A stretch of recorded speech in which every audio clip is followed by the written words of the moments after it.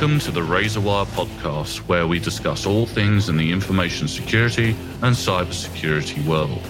From current events and trends through to commentary from experts in the field, providing vital advisory on what it is to work in the information security and cybersecurity space.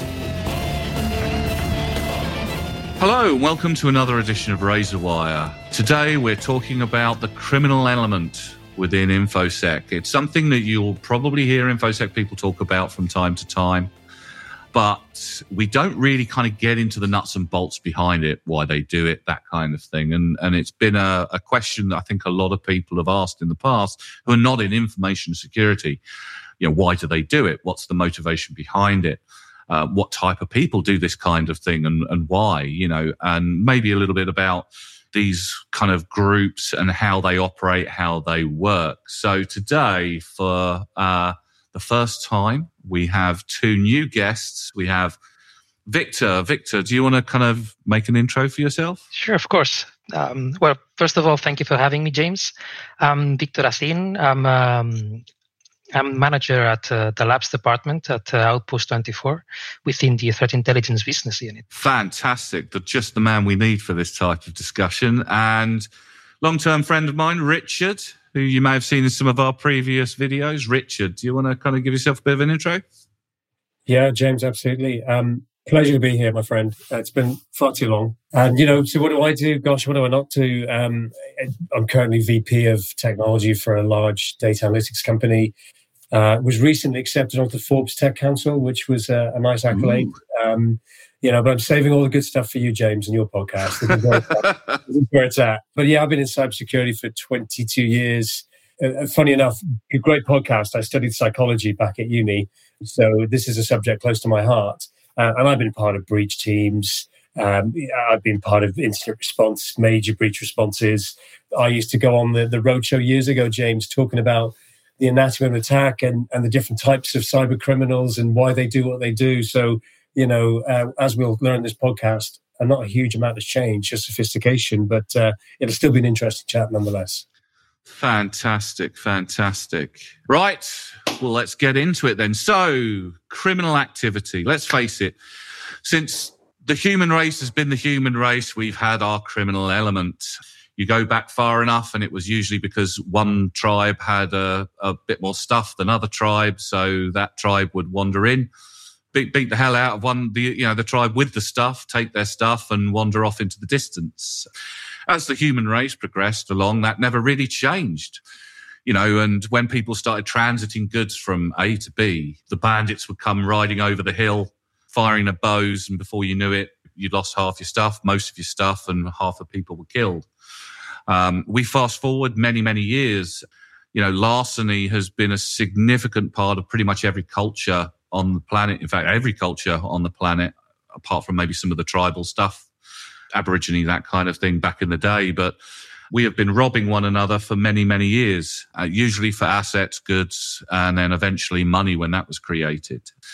And it's pretty much stayed consistent all the way through. You know, we've all seen the great films, especially the British films about the London kind of criminal underground, the Cray twins, all the other stuff, you know, all the protection rackets, drug running, gun running, all manner of stuff that the human race has decided is worthwhile for a few quid or dollars or whatever it is you may well, you know, your poison may well be. And fast forward into the beautiful realm that we're in at the moment, the digital age, where we can communicate instantly and assets and amounts of currency can be transferred almost instantly over large distances.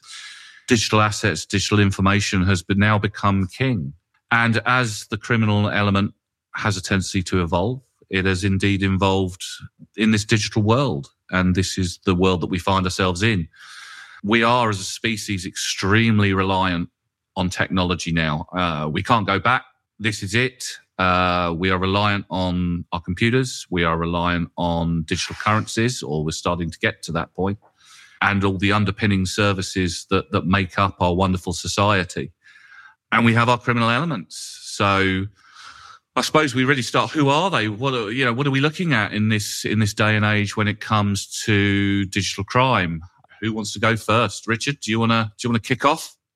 Yeah. So, yeah, you're right. Look, you've given history a very quick snapshot, right? But at the end of the day, these individuals, these groups, and we'll talk about who they are in a moment, they're after stuff, and that stuff is now digital. But don't underestimate that digital stuff can also map into physical assets, which we'll talk about a little bit later. But look, the industry really sees three significant group types, right? So the one that we kind of all know about is cyber criminals, right? The people that want the biggest bang for their buck, as it were, right? The spray and pray approach, the most reward for the least amount of effort possible. And that's where you typically see most of your ransomware kind of attacks, social engineering things happen, or the guys that prey on those that don't patch and find easy breach points and steal stuff and stuff. Is a longer conversation, right? Because it isn't all about personal identifiable information. And then the other group that we know a lot more about, we're starting to see a resurgence of them based on the current geopolitical climate, are your hacktivists, right? Your politically, socioeconomic, motivated groups that don't do this for money per se, although the lines are being blurred a little bit at the moment because these groups do need to fund their activities and they're not getting it from government sources for the better part. And they're still around, but becoming a much bigger swell of problem to deal with. And the last kind of traditional group is what they used to call and still call the APTs or the nation state groups. And for me, and we won't get to this right now because I'll let Victor also talk about his view on the different groups. They're the ones that have really caused the biggest problem historically.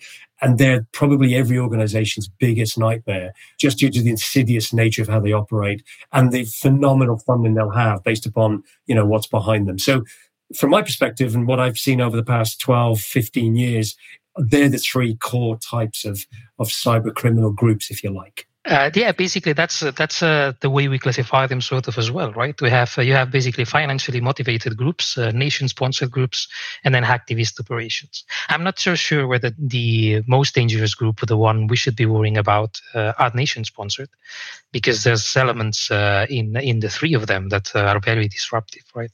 But that's usually the way to go about it, right? Not so much about their size or their targets, but basically their motivation, what drives the group to operate, and then what that will dictate how they will behave once they've stolen your data or they are within your company. Well, this is it. And I mean, in many respects, there's a lot of blurred lines as well. There's a lot of movement between those groups. People can be in a more kind of hacktivist group. There's certain elements in the world at the moment who are getting quite big on that, attacking certain nation states who are doing special operations. We're starting to hear a lot of movement around that, but a lot of them have been or still are part of other groups. That's where they earn their money. And the hacktivist groups, they're the ones where they feel they're sort of doing what they need to do in order to make their mark or to help out in some way from states going on. And it seems to be rather dramatically increasing as well. We saw one of the most interesting things for me was the Conti leaks from Krebs on security, where obviously a very disgruntled individual who was part of a nation that was under attack from another nation. And seemingly a lot of those people in Conti were part of that other nation as well. In fact, should we just say it? A Ukrainian who was in the group with a load of Russians decided, I'm just going to push all of this out. And we saw all the stuff that came out of Krebs. I mean, what was your opinion when you saw? I take it you guys have read and looked through the chat files and the organization structures, that kind of thing. Yeah, I mean, for on our side, it was very interesting to get a glimpse at what actually goes on behind the curtain, right? It's not often you get to have these sort of insights. I believe the original rift inside the group appeared when, as you said, Conti started to move not so much to hacktivist motivation, but did claim to support Russia fully and attack any or try to target any of the allies of Ukraine. And I believe that's when the rift inside the group started to appear, right? When politics got in the way of money, sort of. I think that it was really, really interesting, basically, to be able to see or to have that peek behind the curtain, right? See how they treat their targets, how they discuss their tactics. That sort of information is basically what teams within companies need in order to be able to understand the enemy, to be able to sort of predict kind of their behavior. Yeah, what I found interesting about Conti Leaks was just how much politics was at play, right? How much, if you sit back as an organizational leader or somebody that owns data in a business, or you have a medial interest in cybersecurity, you kind of tend to sit back and see it as I want to monetize what it is that I do. But what we're actually seeing is a big shift in the politics of all of this, right? So people will go after things that they have a political ideology in, even if it means taking food off their table or potentially putting themselves in a very difficult situation. And it just goes to show that the unpredictable nature of the world, and the landscape that we operate in as individuals and as businesses. And, and to go back to the original question, I will come back to Conti in a moment. The entertainment factor, think about what happened during lockdown, right? 2 years almost of house arrest for a lot of nations, a lot of people, right? And you've got, teenagers and younger adults, and I'm not just saying that's the group, it's a much wider demographic spread than that had more time on their hands than ever before, right? Couldn't go to school. And, if you go back to Mr. Robot and the sensationalist nature of, what hacking's all about, and the fact that we're getting a lot more press, it has increased a massive swell of interest amongst the target demographic that would want to get involved. So the entertainment factor of just playing with code and seeing what you can do and creating some very big problems for some very big companies has become a bigger challenge, because we used to always talk about script kiddies back in the day, as being a niggling kind of a pain, at the side of the desk for organizations. Actually, it's one of the bigger risks today as well, because, as I said, the access to these tools due to various leaks from NSA and means actually a relatively unsophisticated 18, 19, 24-year-old who's got some reasonably good coding skills, and kids are getting better at that, becomes a big problem for organizations when they're thinking about who they're trying to protect themselves against. So there's two elements to that the response. One is Conti showed the political nature, that how we're changing from kind of a traditional, I want to monetize things, to actually I have a real sort of belief in this and I'm going to go do something against the grain.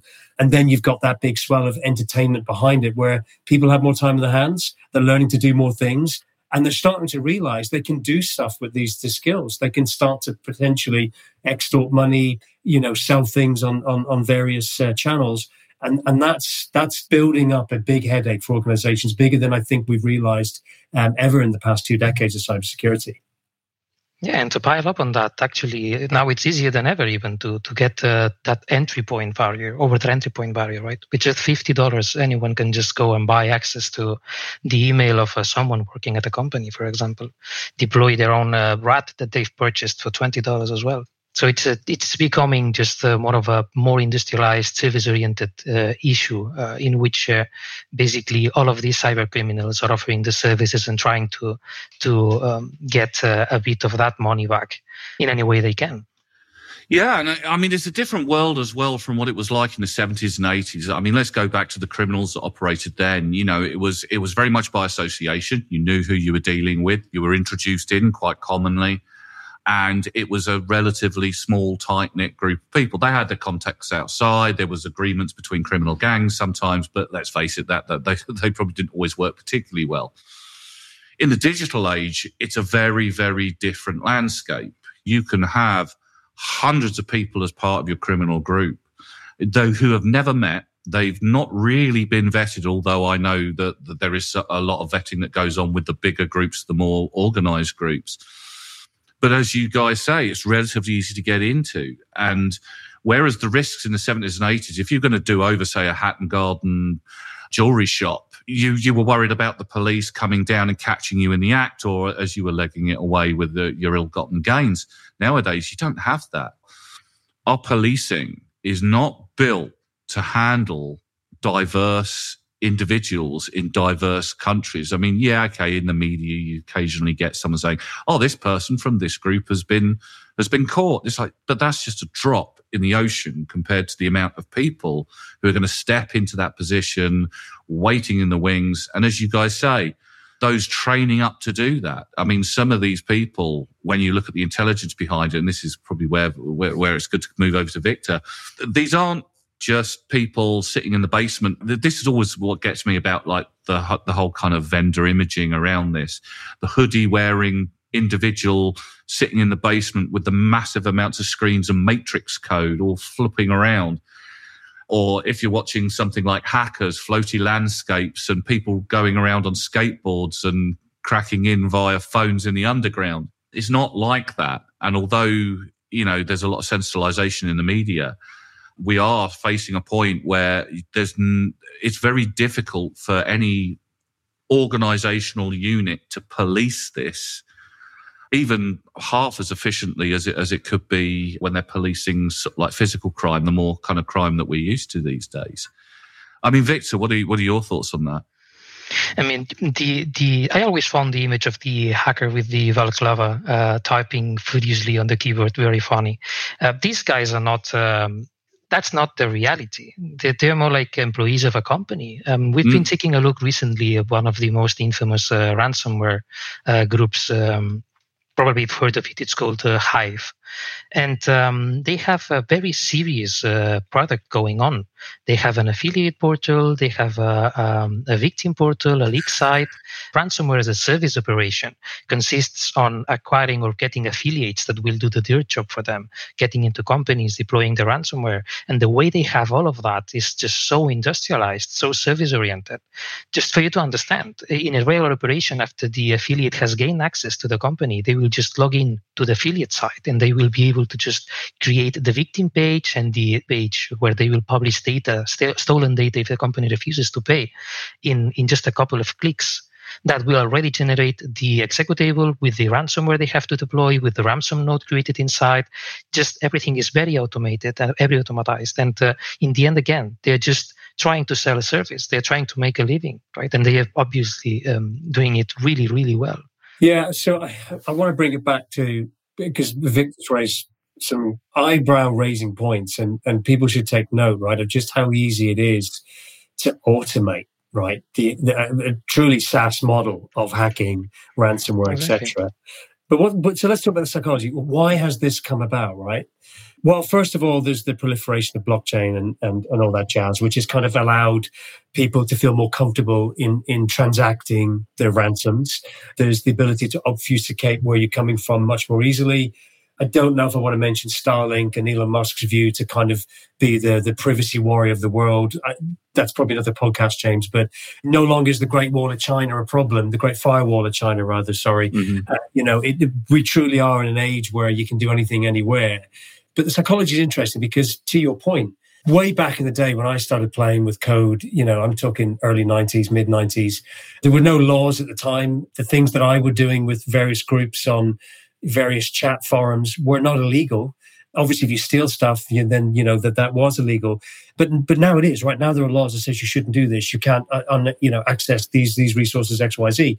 But do they care anymore, right? And psychologically, no, because they know they can hide behind a whole lot of obfuscation capabilities. And secondly, I'm not moving this to a capitalist discussion, but a lot of these groups, a lot of these people that are behind a lot of the activities we're seeing, if you look at the profile of your traditional attackers outside of cybercrime groups, they are typically growing up in places that aren't necessarily as affluent, right, as we would maybe think they are. They probably have an anti-movement against the police and law enforcement. So there's a lot of less respect there.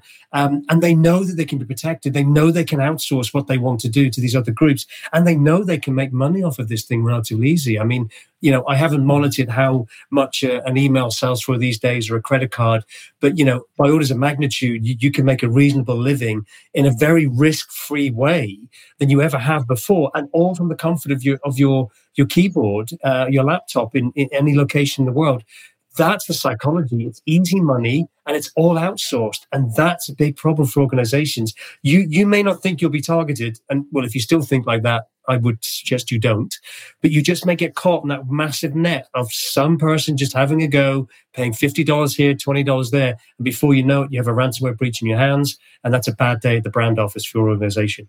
It's actually quite interesting in how things have kind of gone full cycle. We're talking about the types of attacks that people are doing now. And, ransomware is obviously the big one. You go back, 10 years, and it wasn't really a thing. I mean, it kind of happened a few times, but it was all about getting that database stuffed full of card information that you could then sell on the dark web and what have you. And we talked about protection rackets, back in the day in London, if you owned a pub, some nice men would come, well, maybe not so nice men would come down once a week and get their brown envelope and their pint, and they'd be off. And yes, your pub would exist and not burn down inexplicably, at the weekend or overnight. And it's come full circle. We started out stealing data to sell it and to capitalize upon the sale of that.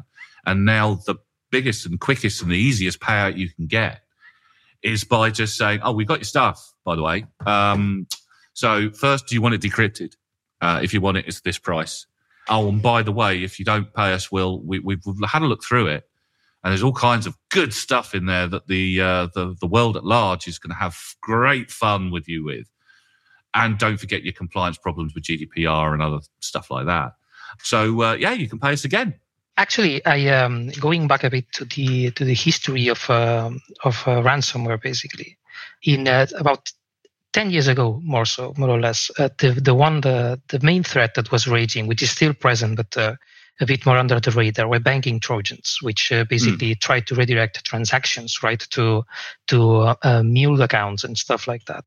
And it was, I think, in 2014 when the botnet CryptoLocker, I believe, was taken down, and the earnings of the operator, Slavic, I think, were revealed, in which it was shown that he earned something close to, I believe, $3 million in about 12 months, something like that, that triggered this ransomware boom that has lived on until now with all of these improvements like double extortion and triple extortion, and has professionalized so much. Right now, a ransomware gang that will extort you twice for the money will lose on reputation, and people will stop paying those ransomware gangs the ransom money because they know they will get extorted again.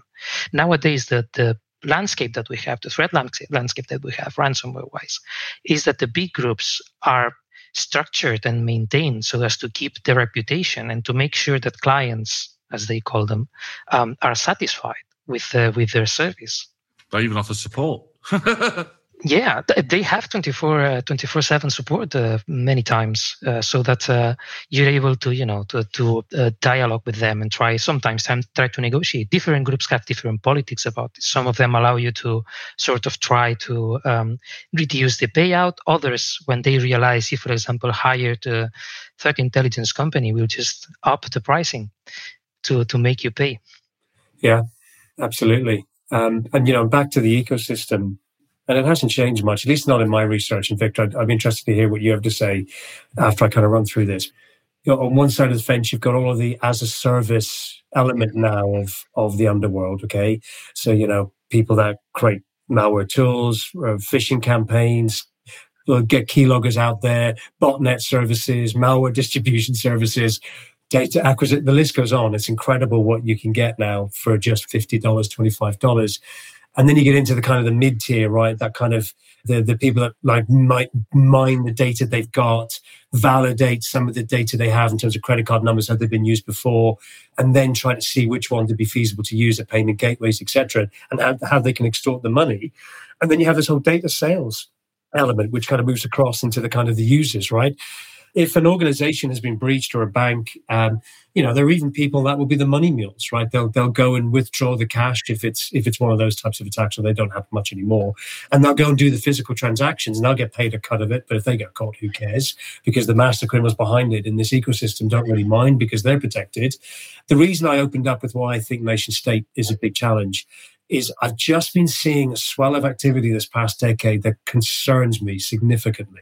And it's the Chinese APT groups more so than anywhere else. And I don't want to move the conversation to another topic, but it is kind of psychology, is in 2020, right, the top 5 APT groups that targeted education in the UK were Chinese APT groups, right? And they still, I think 4 of the top 10 now are still Chinese APT groups, right? You know, you heard about the Chinese 500-year plan, et cetera, et cetera. If I look at most of the intellectual property theft analyses, you're going to go and see that the Chinese APT groups again are up there. Now, Russia's not far behind. And so that's got to tell you a story, right? As an organizations, yes, your user data and credit card data and personal identifying information, that's all good stuff. We don't want to lose that. I mean, but look at the top breaches of the 21st century, Yahoo down to LinkedIn, to people have your data. If you don't think you haven't had your data pawned somewhere, then you might be remiss of logic in many respects, or you might just be lucky maybe you haven't. So your data's out there, right? Your date of birth, your last passport copy. Marriott got breached, right? If you're part of Star Wars Preferred Guest, you had your passport in there. I did. So that data's there. So what's going to give these organizations the edge? And I say organizations, sort of nation state. It's been able to control the kind of psyche of a particular demographic of population. And I'd like to talk about TikTok in a moment as well, in terms of kind of what it is that we need to be worried about, and then the psychology driving it. But what I'm seeing is a lot of intellectual property theft and education-based targeted stuff from Chinese APT groups, a massive political unrest globally. These groups know a lot more about individuals than they ever have done in the history of cybercrime. So it's going to be very easy now to start to build a campaign that really does start to affect the core of people's belief systems. And for me, from a psychological perspective, whether you're a business, whether you're an individual, it doesn't matter. You're living in a world where you really do have to be very careful about the data you consume and what it is, what the effect is on you, because it isn't just about the money anymore, guys. It's about controlling people's views and thoughts on very, very key issues globally. And I know I've probably gone a little bit left field, James, but I'd love to see what Victor thinks about kind of some of that mindset of the psychology of the attack. No, definitely. We already live in the era of disinformation, right? In which news sources will try to move your political gauge one side or to the other with outrageous articles. Half of it probably made up. With information or with private identifiable information that can be collected from educational systems, they can and have already influenced politics and the choices made by governments all around the world, and not only China, Russia as well, as you say. And I think that even though I know this is a bit of a touchy subject, we've seen something very similar in the US with the aftermath of the last election. So it is a very real threat, a very real issue. The thing that worries me about is that there's not much companies can do against this type of threats, right? The main access vectors nowadays are still the ones that were there like 10 years ago, which are known vulnerabilities, phishing attacks and stolen passwords, right? But usually these sort of APTs, they go one step beyond that, right? They're using 0 days for software you didn't know you have that it's vulnerable. They are using employees from within the company to infect the company itself, people who may have gambling debts, people who may have issues with financial issues of some sort, and trying to leverage that to gain access to the company. And protecting against that is much, much, much harder than protecting against a stolen password or a known vulnerability that has been published. And because your update policy is not as good as it should be, you get targeted and you get broken into, right? It's frightening, actually, because when you look at it in the grand scheme of things, we're seeing a dramatic increase in the shift in the speed of how people are developing new ways to really, really, well, let's face it, screw someone over, screw an organization over, screw a nation state over. Richard, I mean, the theft of IP, it's kind of hard to quantify sometimes the theft of, if a nation state gets hold of a new IP before it's kind of necessarily come out, they will capitalize on it because, let's face it, they've nicked it. And we all know the old story of China with Rover, I think it was, where it was like, we're going to sue you because you've built a car exactly the same as a Rover, and the Chinese judge saying looks nothing like a Rover. And boom, there you go. That's it. That's done with it. No argument anymore. But also, deep fakes are starting to become a big thing now. Video clips of somebody doing something that they shouldn't be doing, is becoming a distinct issue. You know, the whole kind of meddling with elections, you know, alleged meddling with elections. We're seeing a lot more of that. We're seeing a lot more of manipulation of media. You know, we're living in a world where one wrong turn, as I say, a celebrity, an influencer or whatever, and it could be nothing that you've done or said, but just implied that you were involved with, and boom, cancel culture kicks in. You're cancelled. Everybody you associated with has been tarred with the same brush. Before you know it, your employer's getting rid of you because you're a liability for them. You're never going to get another job again.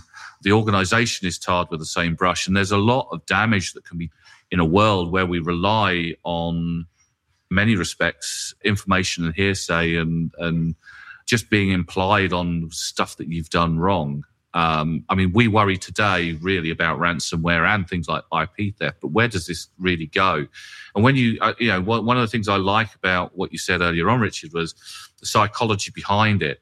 The psychology of the people who are doing this today is extremely different from when you were back in your small groups of hackers, because the term hacker isn't derogatory originally. It's just a group of people who are trying to manipulate something to do something it shouldn't be able to do for either shits and giggles or out of interest to see what you could do with it. Nowadays, that term is a very, very different term. We call them malicious actors quite often in the industry now rather than hackers, but the media likes to sensationalize everything. But we are seeing this significant shift in the types of attacks, the way attacks happen, the speed of attacks. I was, weirdly enough, Richard, speaking with one of your colleagues, Oliver, the other week, along with John from, John Kerr, about machine learning and artificial intelligence. And we did a two-parter where one side of it was, how are we going to use it sitting on the light side of the fence, the light side of the force, I like to term it.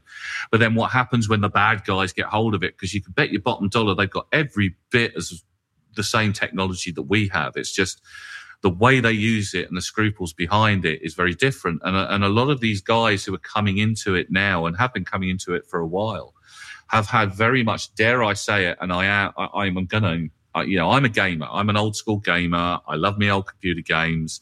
Yes, I'm a bit of a geek. I think, most people in this game have been at some point or still are. But the gamer mentality that came up, the really dangerous mentality of, I'm just going to do it for the sake of it because, hey, I can. That's actually seemingly starting to come into it as well. There's no consequences anymore. The people are swatting one another, for Christ's sake. They're saying that this guy's going to shoot a load of people, and before you know it, on camera, a team of very heavily armed individuals are storming the house and threatening to do somebody some injury.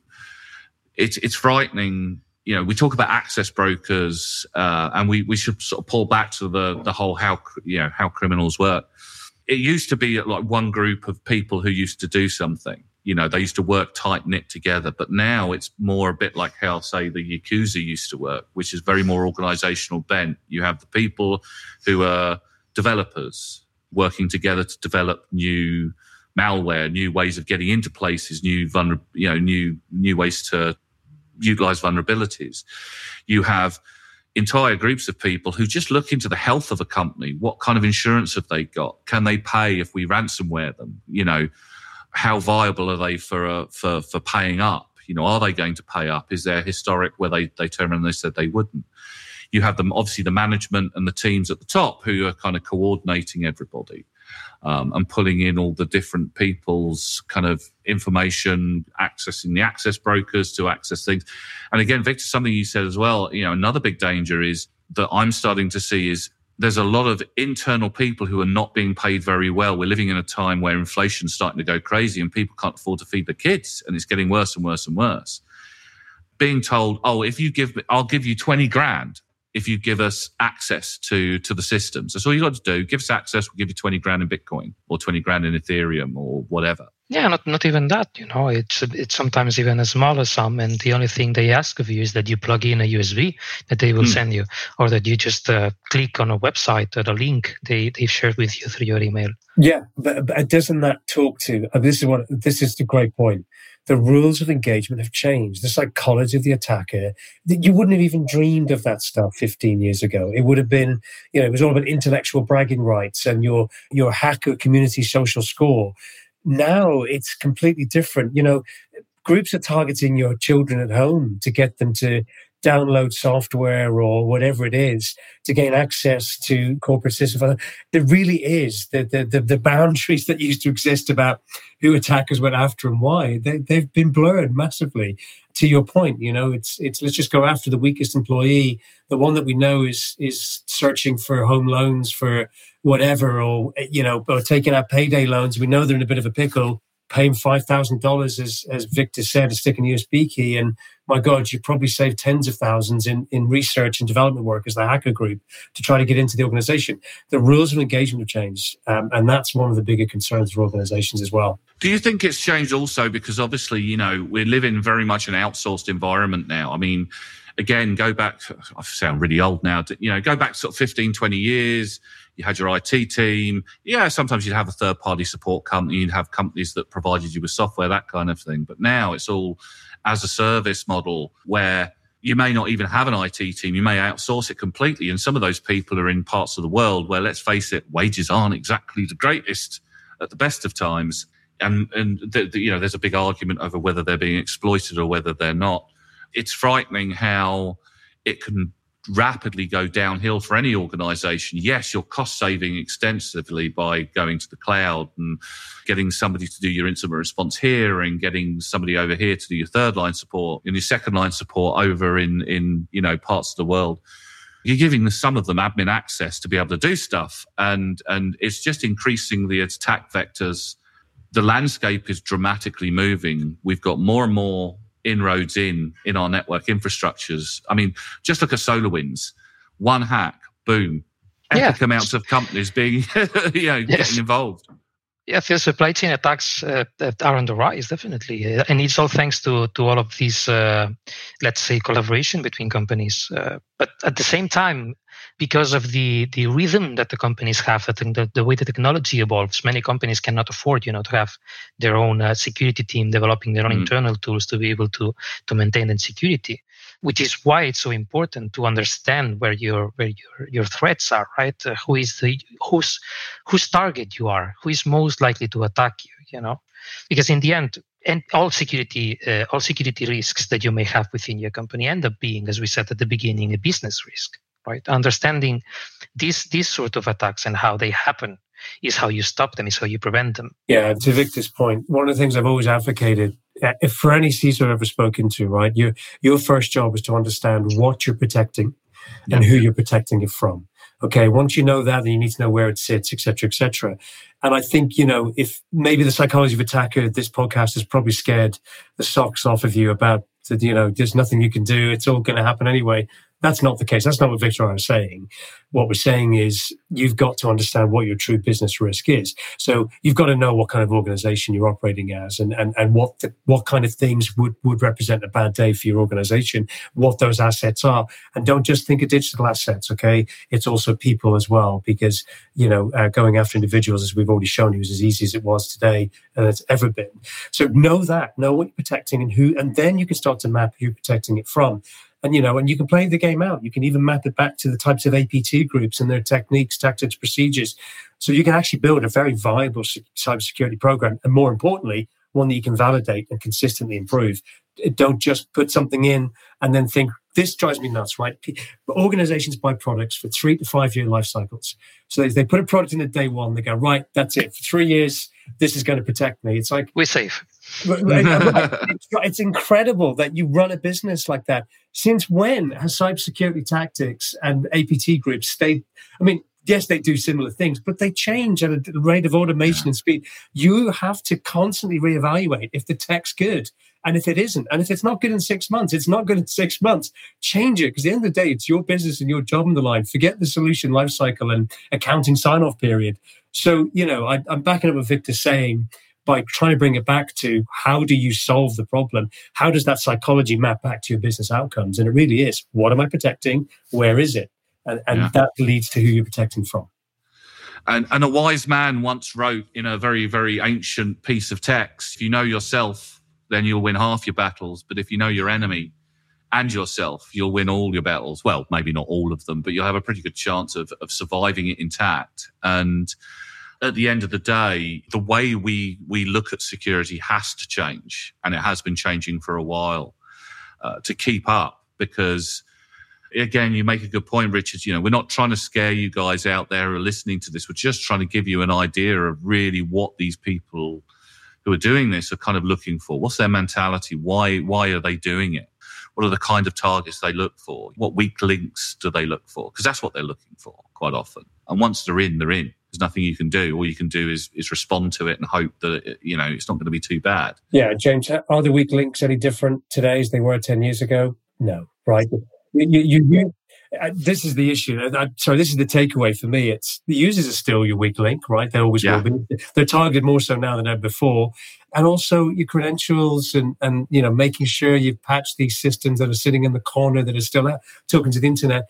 Still the same entry points, still the same threat vectors. But what you have to do as a business leader and an owner of cybersecurity, in my experience, from the countless breaches I've investigated and drilled down to component parts, is knowing those assets that are going to be targeted and putting the best possible protection framework that doesn't just sit there from day one and, as I said, runs for 3 years and you don't change it. You're constantly evaluating what's changing, what's new. And machine learning is a good example of how you can use technology to really supercharge your ability to detect what's different and react to that quickly. Absolutely. I mean, you know, the rate of change, the rate that things are going, the way that we're consuming our technology. I think the one aspect that has changed very much from historical ways of doing it is the way that we're so distributed now. It's hard to track where sometimes issues come from. If you've got millions of service providers all having their, maybe not millions, but, you know, a lot of service providers interacting with your environment in some fashion or another, along with everybody working from home, and we haven't even touched on that, you know, perimeters have just been horribly smashed. And it goes back to, I mean, there used to be a group called the Jericho Forum. I don't know if they're still around. I haven't really looked into them. They probably have. But way back when after I first got into security, I looked at what they were saying, which was, no, you know, ignore the perimeter, concentrate on the assets, which is exactly what we do today. And I thought they were crazy. I thought, no, can't do that. But boy, have they been proved right. I think it's frightening the fact that you can have a breach and it could be none of your employees. It could be none of the employees of your service provider, but it could be an employee of the service provider of the service provider of the service provider that you have, or the people who developed the original code somewhere back down the line. And you'll never know, because, again, one of the things that we always say when we're doing work with any customer is, if you've got service providers, have the right to audit and make sure it goes down the chain as well. Because when you're doing investigations, it's tough enough to figure out what's happened and where it's happened. Okay, our tools are a lot more robust these days. I mean, I know both of you have had the joy of getting the massive set of logs and trying to find the tiny little needle of truth somewhere in the hideous log pile.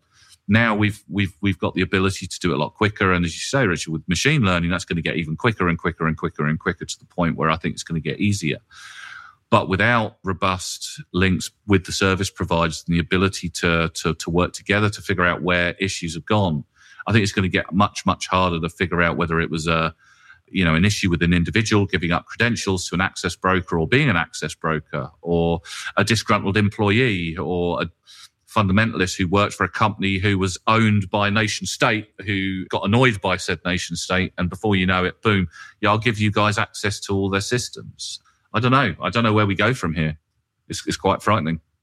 I believe it was in 2003 that Google published their Zero Trust paper. I think that's where we should be already, right? Identify assets, not don't trust the perimeter. Identify the asset that's connecting, not the person. That's the right way to go.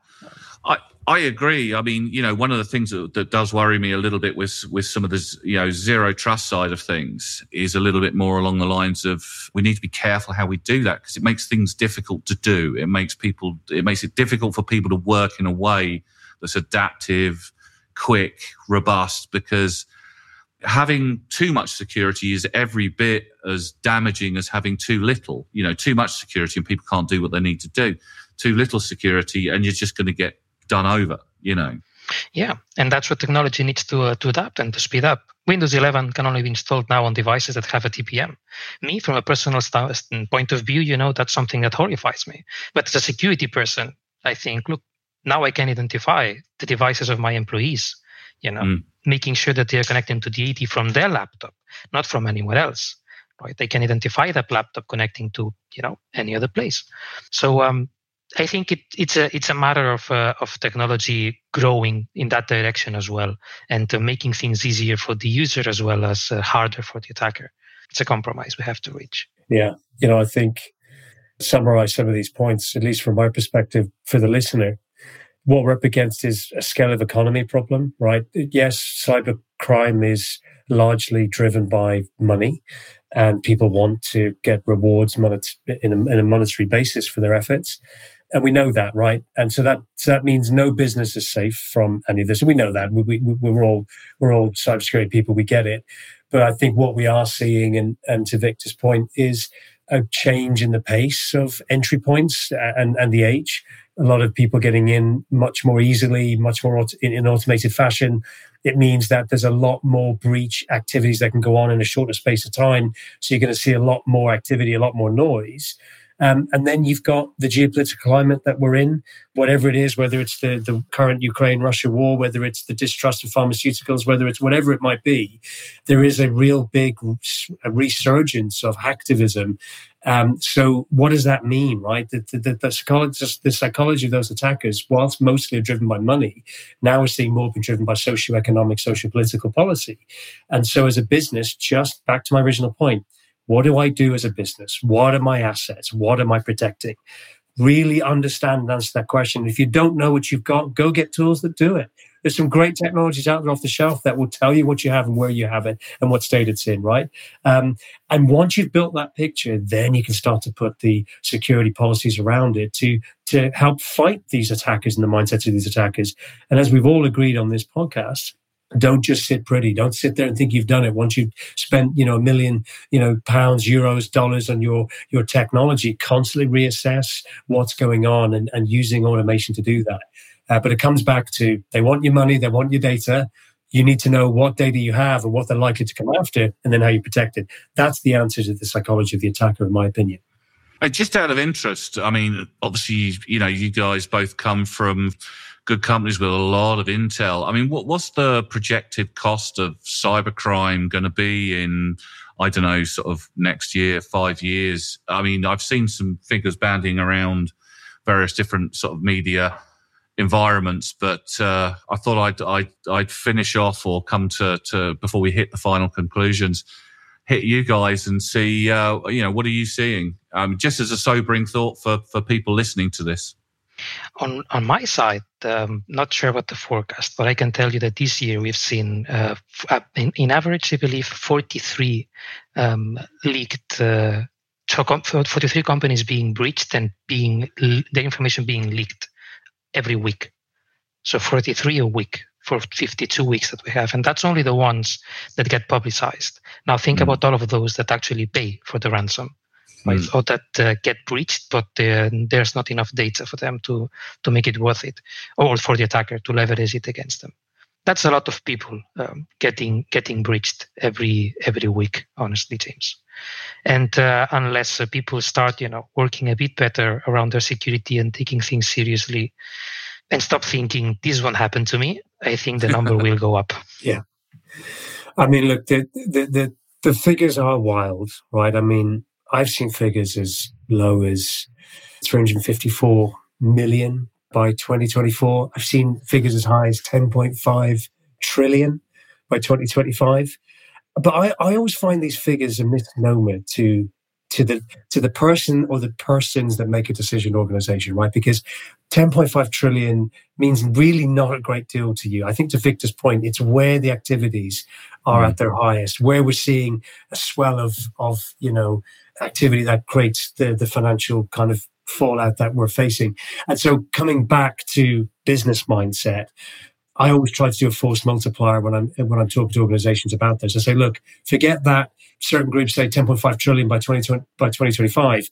You need to work that back to what it's going to cost you. So, what is it when you can't, sell products for a day or for an hour? Okay. Yeah. Or what would happen if your CISO or your CEO or whatever lost access to their systems? And by the way, it isn't an easy exercise to go through, but it's super critical to do, because then you can start to monetize the cost of a breach of an account for your top executives or the person who runs your AD infrastructure and identity access management across your cloud service provider environment, right? And run the spreadsheet and then see, to Victor's point earlier, where your biggest business risks sit. And then you can work out what that cost is to you, because that's really what you care about, because that's what you're making spending and project decisions on. So that's how I would approach the cost of cybercrime as a business, because looking at numbers in the industry, I mean, it could be double that by 2025. We just don't know. Absolutely. And you make a good point, and definitely one for another podcast, actually, on risk management and the importance of quantification as much as qualification. Because I think a lot of people don't calculate the recovery costs. They don't calculate, the lost productivity and the especially with things like ransomware, where they've encrypted everything. It could take a long time, as the Colonial Pipeline found out.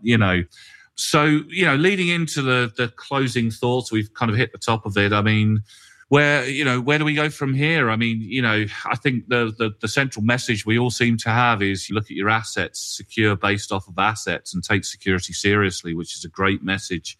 But how do we communicate that to the wider business world at large? Because I think one of the things that all security people who have been around for a while have experienced is that tough. And it was something that Victor said, actually, this will never happen to me.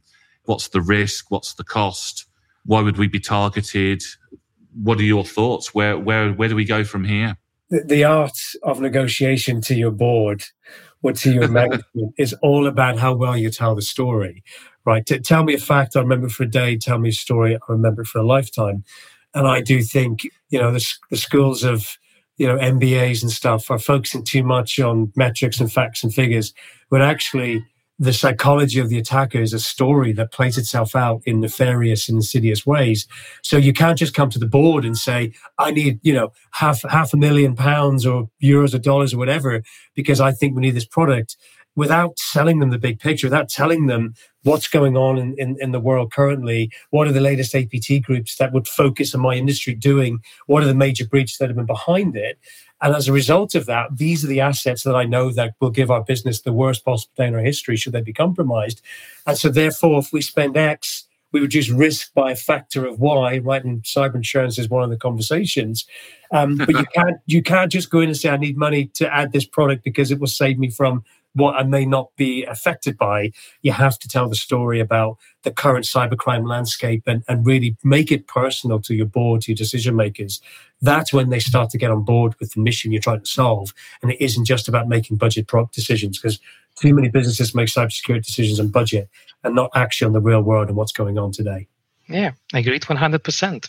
As I'm not sure if you've ever been ISO certified, but the first step is always get management on board, And for security, it's always the same.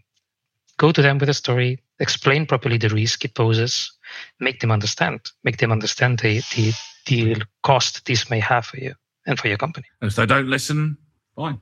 You've done your job. Exactly. Yeah. You've told them.